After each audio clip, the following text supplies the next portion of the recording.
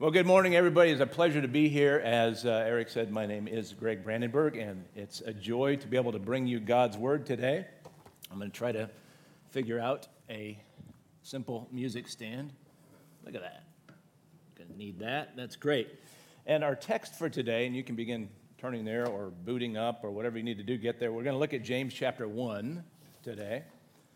So if you would like to turn to James chapter 1, that will be our text for today. But by way of introduction, I would like to read you a story, if that's okay. We have a lot of young people here today, probably about a lot of young people listening. So I'm going to read you a story. This is an old German folk tale, and I think it introduces the passage well, which is why I've looked at this tale. As all good German folk tales, there's no telling who wrote this or how old it is, but it's old. And actually, you probably all know it. The name of this German folktale is Schneeweißen. Right? We all know this. Do we? Anybody? No? Okay. I'm going to prove that you know it because we're going to all quote it together, right? So you finish the quote. Mirror, mirror on the wall, who's the fairest of them all? See, you know it. Everybody knows Schneeweißen. Now, I, even though I have German heritage, I don't speak German, so I may have mispronounced it. That may have been what threw you off there. For all I knew, that's a type of beer. I don't know.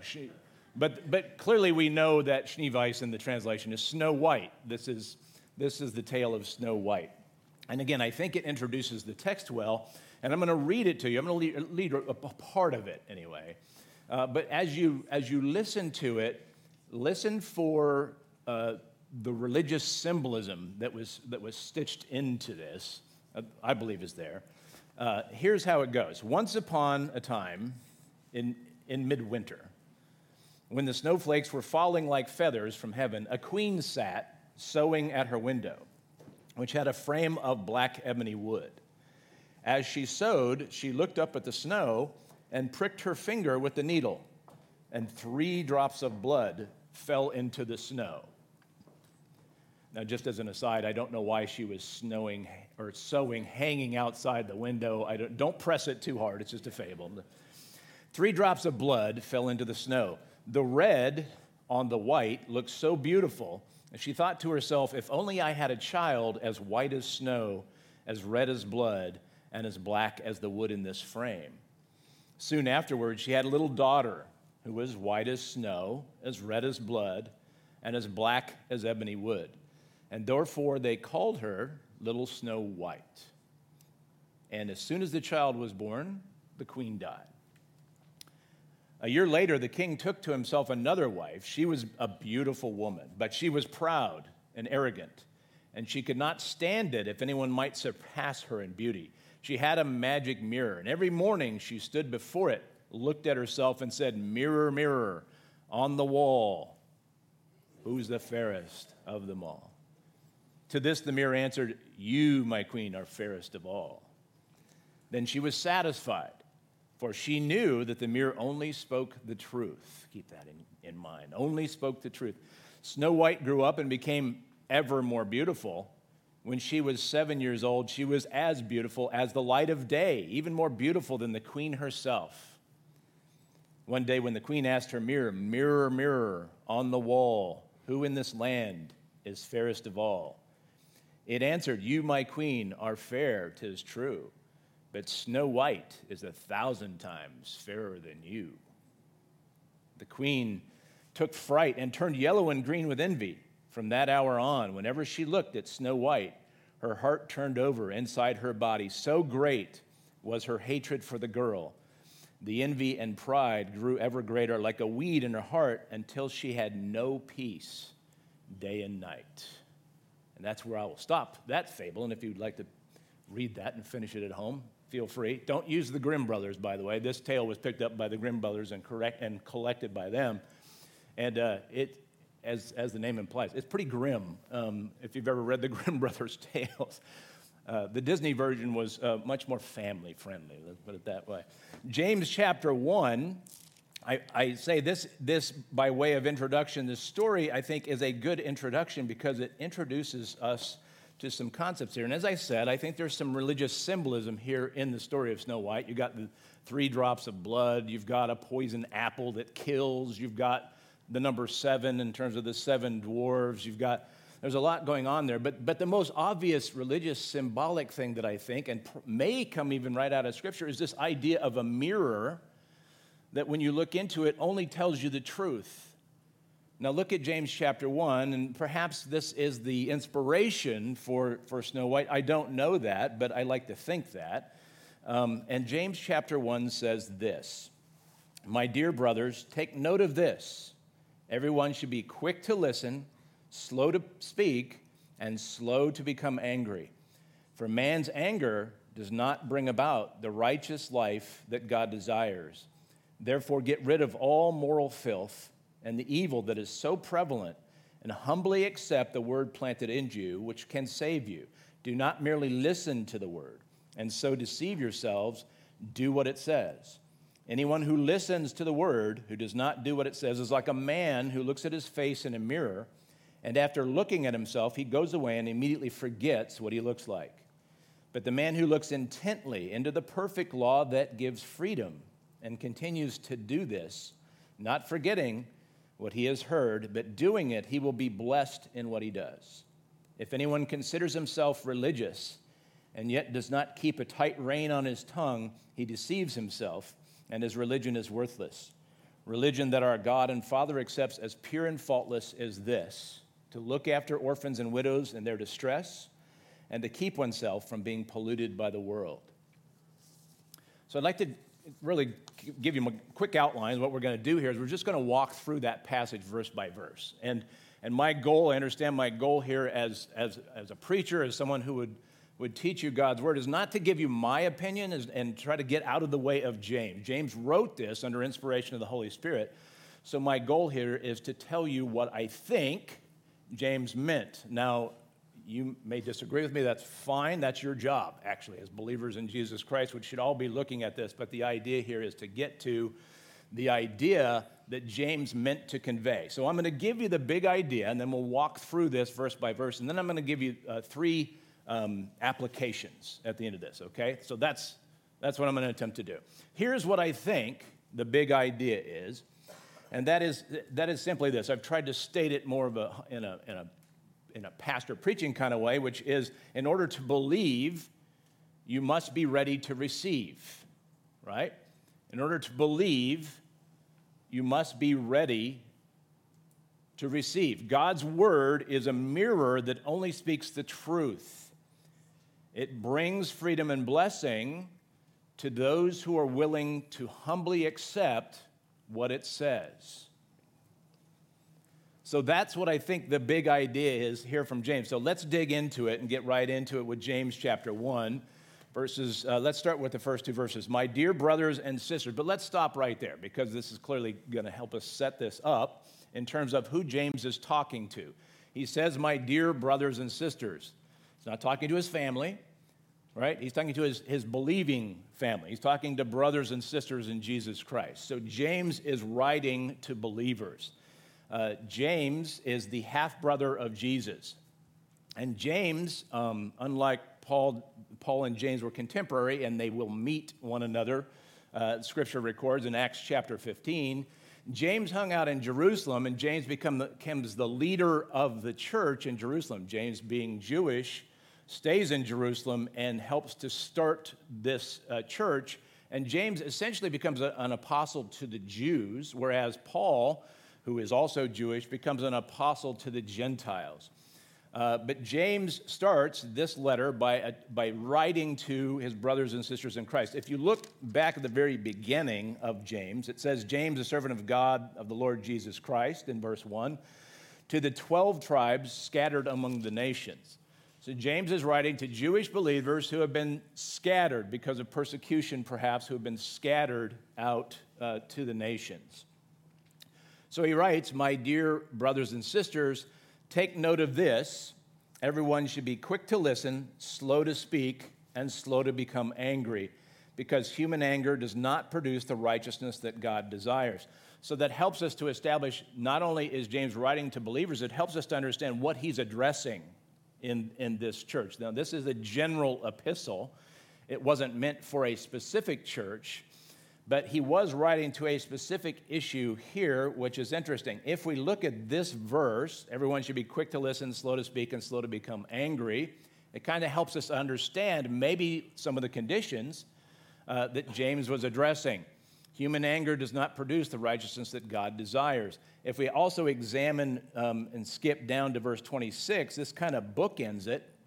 If we look at verse 26, it says, if anyone considers himself religious and yet does not keep a tight rein on his tongue, he deceives himself. So he's also talking about being very careful with what we say. He's also talking about a people who care about looking religious. Now, that's going to become very contemporary in terms of as we get to application with this.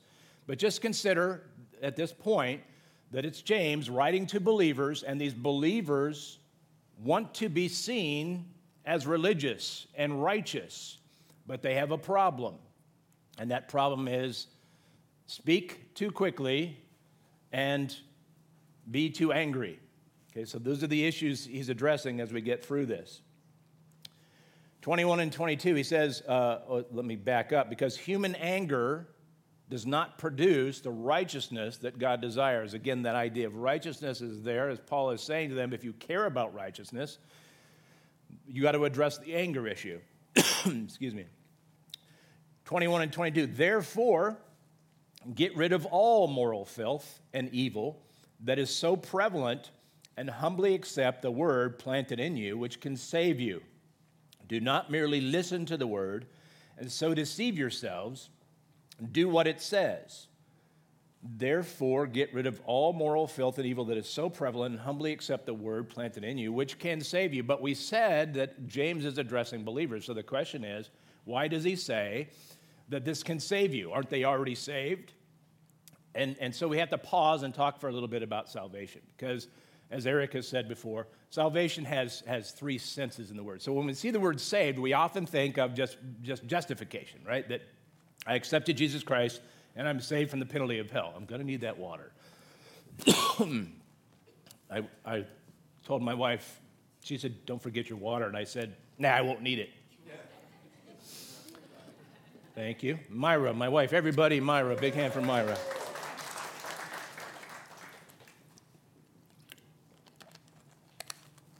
Salvation, then, you have to ask yourself, what does he mean by salvation in this context? I believe he's not talking about that first phase of salvation, which we talk about, which is justification, okay? So justification is saved from the penalty of sin. That's the first phase of justification, or the first phase of salvation that we often think is the definition of salvation.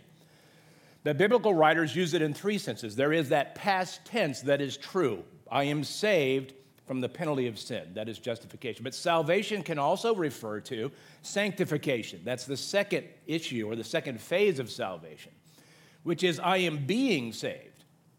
And this is true of all of us as believers in Jesus Christ. We are currently being saved from the power of sin. So if you accept Jesus Christ, you're saved from the penalty of sin. That's past tense. That's a one and done kind of thing. But then you enter into sanctification, which is being saved from the power of sin over my life. That is a process that I enter into. So in that sense, we are, as believers, all being saved currently. And I think that is the sense that James is speaking to here, and talking to these believers and saying, you want to appear as righteous.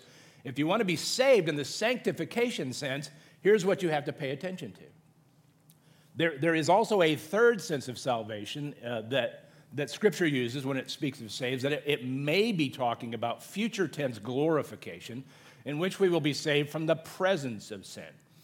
So you have to ask yourself, anytime you see the word saved, is what did the author intend, right? So what did James mean by saved in this tense? I don't think it was past tense, because he's writing to believers. That's taken care of. And I don't think it's glorification yet. I think he's talking about sanctification. I think he's talking about in the sense where they want to be seen as righteous, they want to be seen as religious, and James is saying, let's get to the root of this. Here's some things you have to take care of. So he says, therefore, Get rid of all moral filth and evil that is so prevalent, and humbly accept the word planted in you, which can save you. And the other problem would be if we thought of that salvation as being justification, what James would be saying is, get rid of all moral filth and evil first, and then you can be saved. Well, we know that's not right, because that's called salvation by works, okay? And that's clearly not the issue here. I love this term, get rid of all moral filth and evil that is so prevalent, humbly accept the word planted in you, which can save you. The idea here is we have to come to the word of God with the right attitude in order to be changed by it. Getting rid of all moral filth and evil. I love how the King James renders that evil. It is the superfluity of naughtiness. I love that. That's really naughty. So it's interesting, too, as you talk to believers in Jesus Christ, there's really two sticking points to sanctification, isn't there? There are those who think they're too good to improve, right? I don't need that. I don't need to improve. I'm doing just fine. And that is an obstacle to sanctification. Or there's the other side, which is the superfluity of naughtiness side, which is there is a sense in which moral filth and evil will drag us down and block and hinder our sanctification.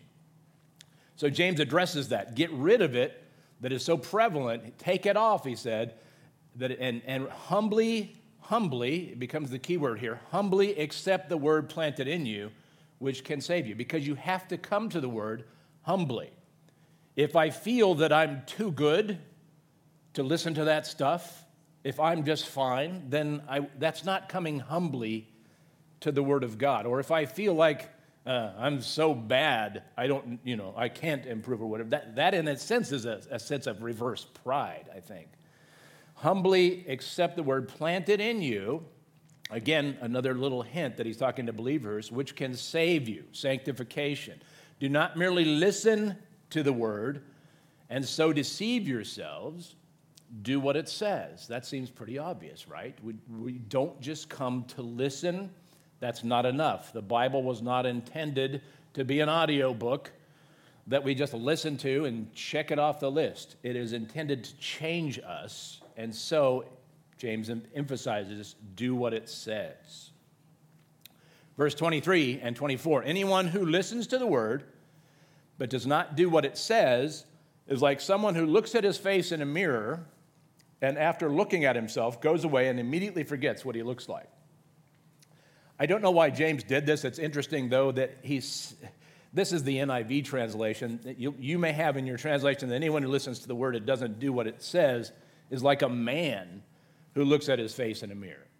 And I know what NIV is trying to do. They're trying to make it androgynous in that sense, but the actual word, it's not the word for mankind here, as James writes this. It's actually a male. So I don't know. I guess the male's odd quirk about looking in a mirror is we go look at ourselves and we could look horrible and walk away and go, yeah, whatever. So I guess it's just kind of disregard that.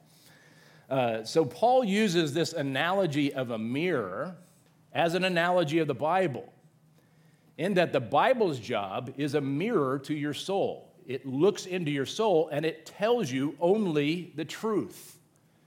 And then you get to choose how you react to it.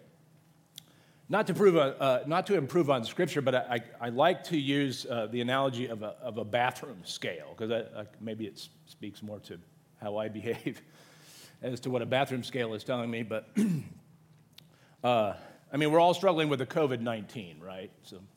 But I'm not talking about the virus. I'm talking about the COVID-19 pounds that I don't know what's happened to my eating habits. I don't know.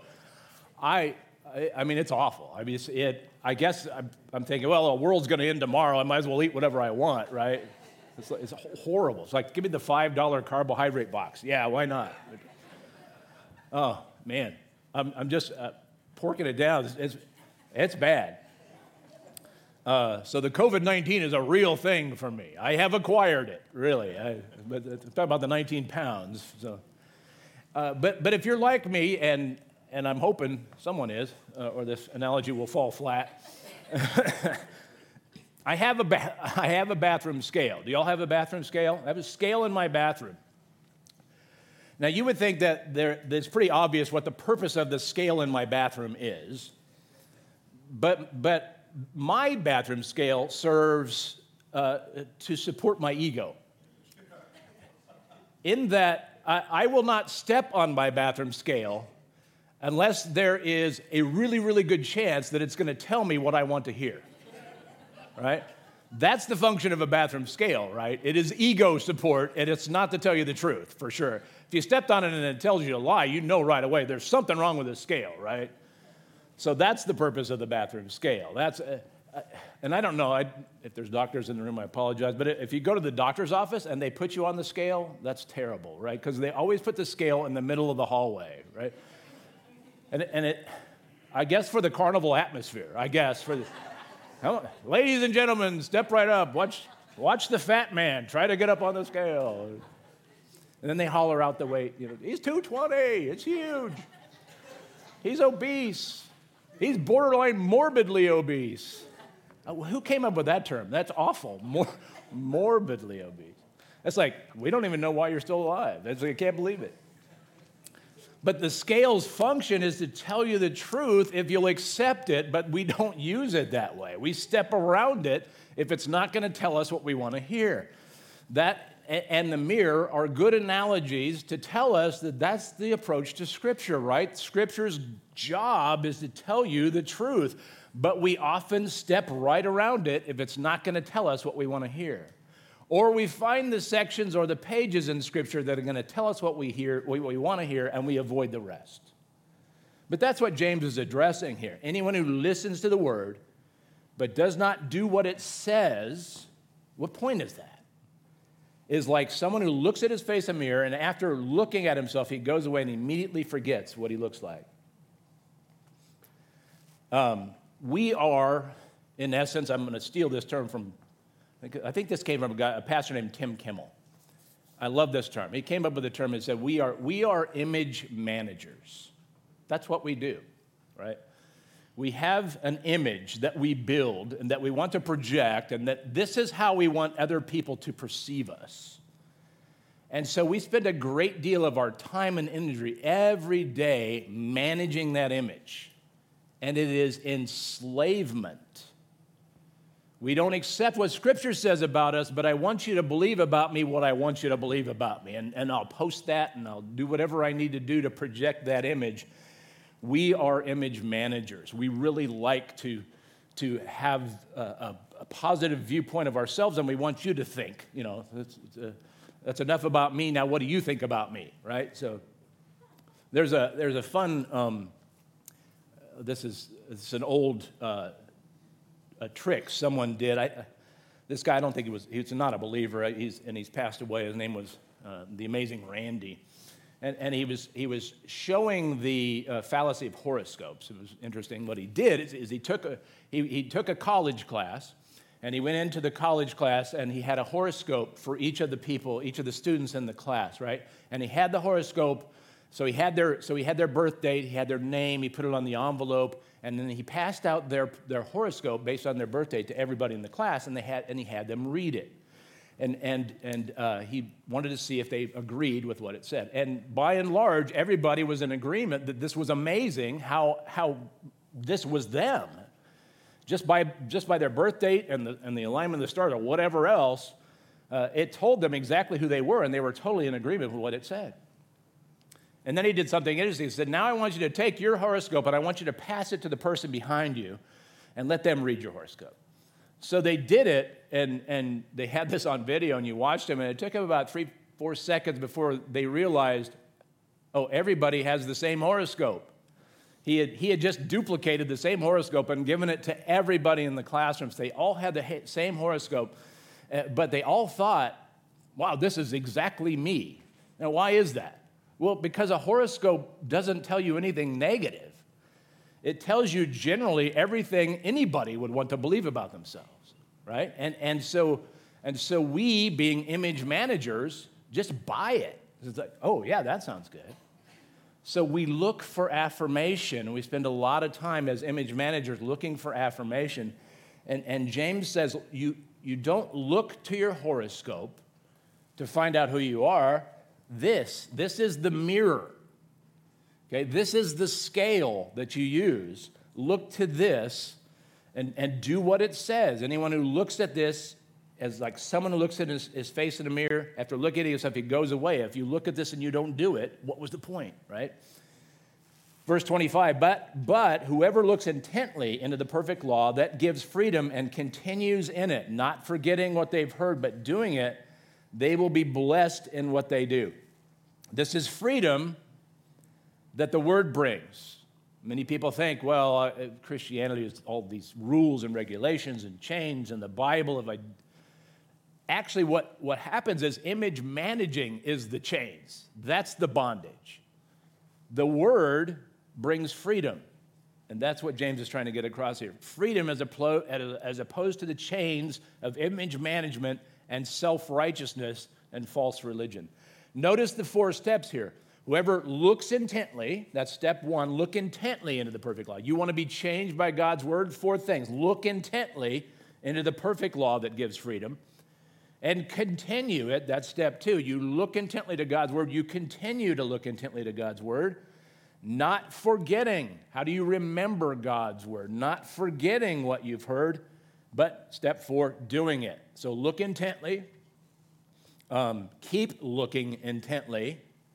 And don't forget it, and do it. That's the 4 steps. It's an interesting word. It's the idea of looking intently into God's word is the idea of stopping and stooping down to inspect closely. So we stop and we pause and we don't just gloss over the word, but we read it carefully and we look at it intently. I can't help it but picture in my mind of stooping over to discuss something intently is a group of men in a field and how they will. Have you ever seen men like squat down in a field like this together?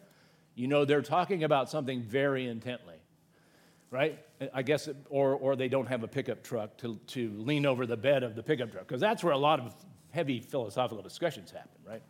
But no, this is the idea of stopping, stooping down, and considering the word intently. So those are the 4 steps to getting to life change from God's word.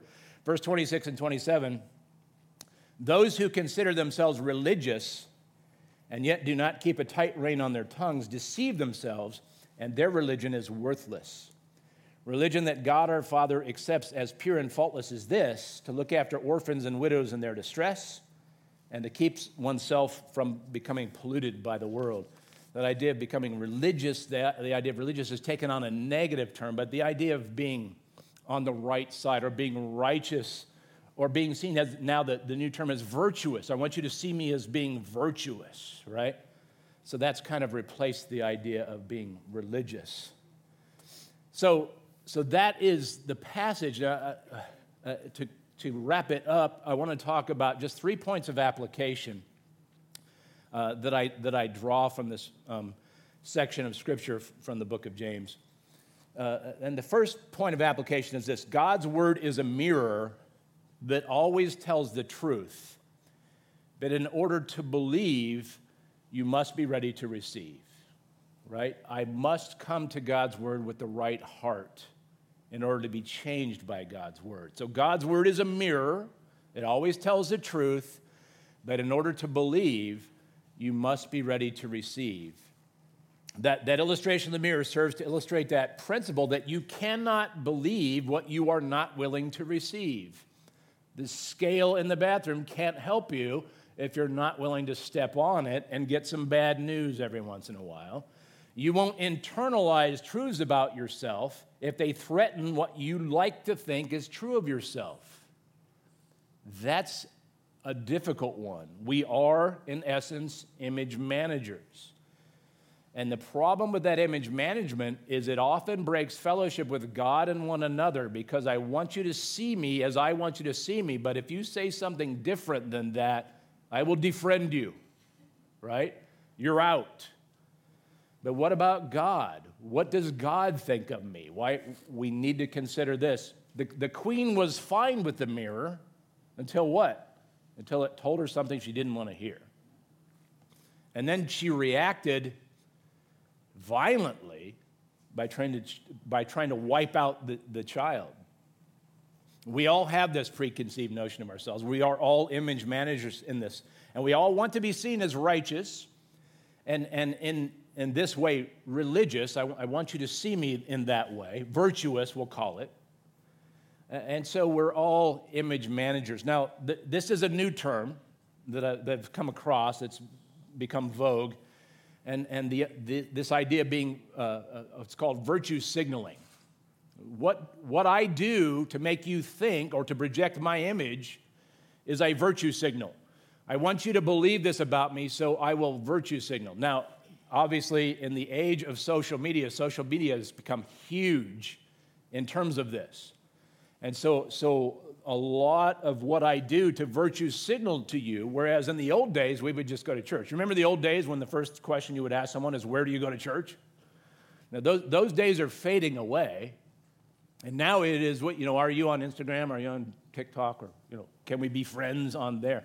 And that then becomes my arena for virtue signaling. I used to be able to tell about you by where you went to church. That was virtue signaling back in the day.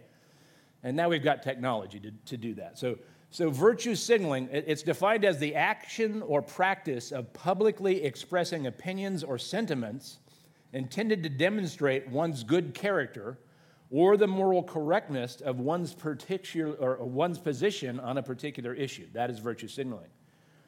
Anything against my image that I've worked so hard by virtue signaling and building, anything that works against my image provokes sometimes a violent reaction.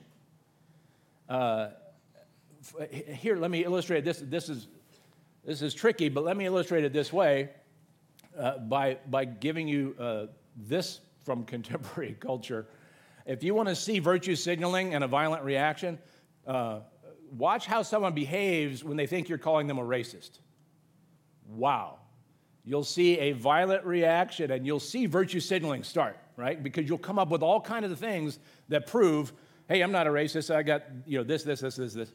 And so you'll see signaling going on, and you'll see this virtual, this reaction that's sometimes very violent when someone believes that they're being called a racist. That's generated by this idea of image management, but it's also generated by this idea of, you've heard the term white guilt, which is an interesting one. There's an author named Shelby Steele who said this, which I'm really wrestling over this. He said, white guilt is not angst over injustices suffered by others. It is the terror of being stigmatized with America's old bigotries, with being associated with America's old bigotries. In other words, I don't feel guilt about those old bigotries. I don't feel guilt about what's happened in the past. I don't feel that. What I feel is I just don't want to be associated with it. I want you to accept my image of myself. I'm not a bigot. I want you to accept that. If you tell me I'm not a bigot, I'm going to violently react. I'm trying to manage my image. And so we spend a great deal of time and energy managing this image. And what we look to gain affirmation is we look to social media, which is entirely wrong. What we should be looking at in terms of a mirror is this. This is the mirror for who you are. This is the element of truth. Social media is full of fraud. Look to God's word to find out what's true about you. It is your mirror. So one application point. God's word is a mirror that always tells the truth. In order to believe, you must be ready to receive. You must come humbly before God's word and accept the fact that you may need to adjust something, that you may have gained weight, that you may not be the fairest in the land anymore. Be ready to accept that fact. Second application point is this, which goes with the first one, which says this: be quick to listen and slow to speak. Be quick to listen and slow to speak. In our current culture, I would say be quicker to listen and even slower to speak. Don't be pressured to speak, and understand that when I feel that pressure, where's that coming from? Is that pressure coming from my need to manage my image? I'll even modernize this even further. Be quick to listen and slow to post. How's that?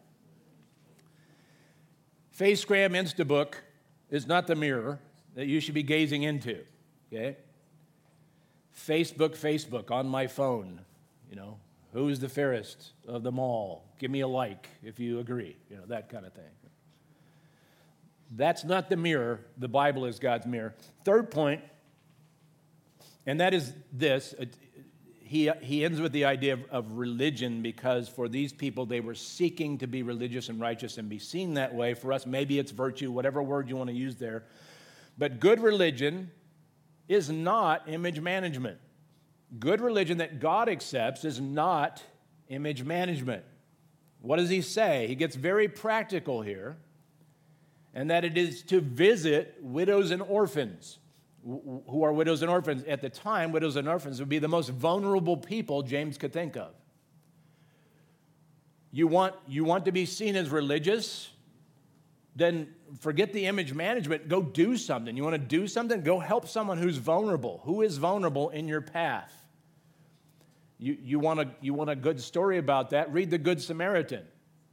The man asked, trying to defend his image, asked Jesus, well, who is my neighbor? And Jesus didn't answer the question, not directly. Essentially, he said, are you a good neighbor? And he gave the story about 3 people who passed by the Samaritan in need.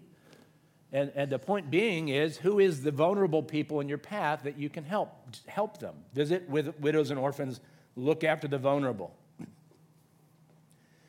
I mentioned the colors that were in Snow White. You remember the colors that are emphasized is red, white, and black. I don't know if I grew up in a Baptist church and Vacation Bible School, and they had the wordless book. Do you remember what did we say it was called? The color book or the wordless book. And these were 3 of the colors that were in that book, right? That symbolized something. And again, I think maybe Snow White was the original wordless book. I don't know what the color emphasis was about that. But the whole wordless book, which is intended to teach kids about salvation, was, as best they could tell, was invented by a guy named Charles Spurgeon in London, who invented it to teach orphans about the love of Jesus Christ and about salvation. Looking after orphans and widows in their distress. And then it says, keeping yourself pure, looking intently in the Word of God, keeping yourself pure, not being stained. That last verse, religion that God our Father accepts as pure and faultless is this: to look after orphans and widows in their distress, and to keep oneself from being polluted by the world. That, and again, points out to me that sometimes James and Paul, it's stated, don't get along or don't agree theologically. This very clearly is an agreement with Paul, who says in Romans 12:2, do not conform to the pattern of this world, but be transformed by the renewing of your mind. Then you will be able to test and approve what God's will is, his good, pleasing, and perfect will. And so the conclusion is this: we have a mirror, but we have this problem with image management. And so we're constantly trying to project an image of ourselves so that you will think of positively about me. You know, we started wearing masks, back in March, and we're still wearing masks to try to protect us from this virus. But the reality is, we've been wearing masks for a long time. We put on a mask every day we go out so that you will see an image of me that I want you to see.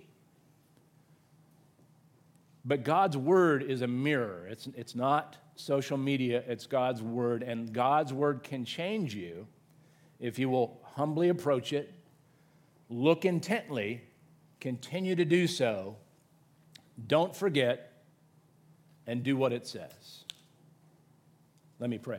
Father, thank you so much for your word. Thank you for James, for how you inspired him to write, for the truths that you have placed in our path, and for this challenge. Father, we thank you that we can look at this mirror, and I pray that you would lead us to do so, that we would continue to look at the Word of God for the truth about ourselves, to forget about the voices around us, and to worry about what you think about us way more than what anybody else thinks about us. Father, we thank you for this truth. It's challenging.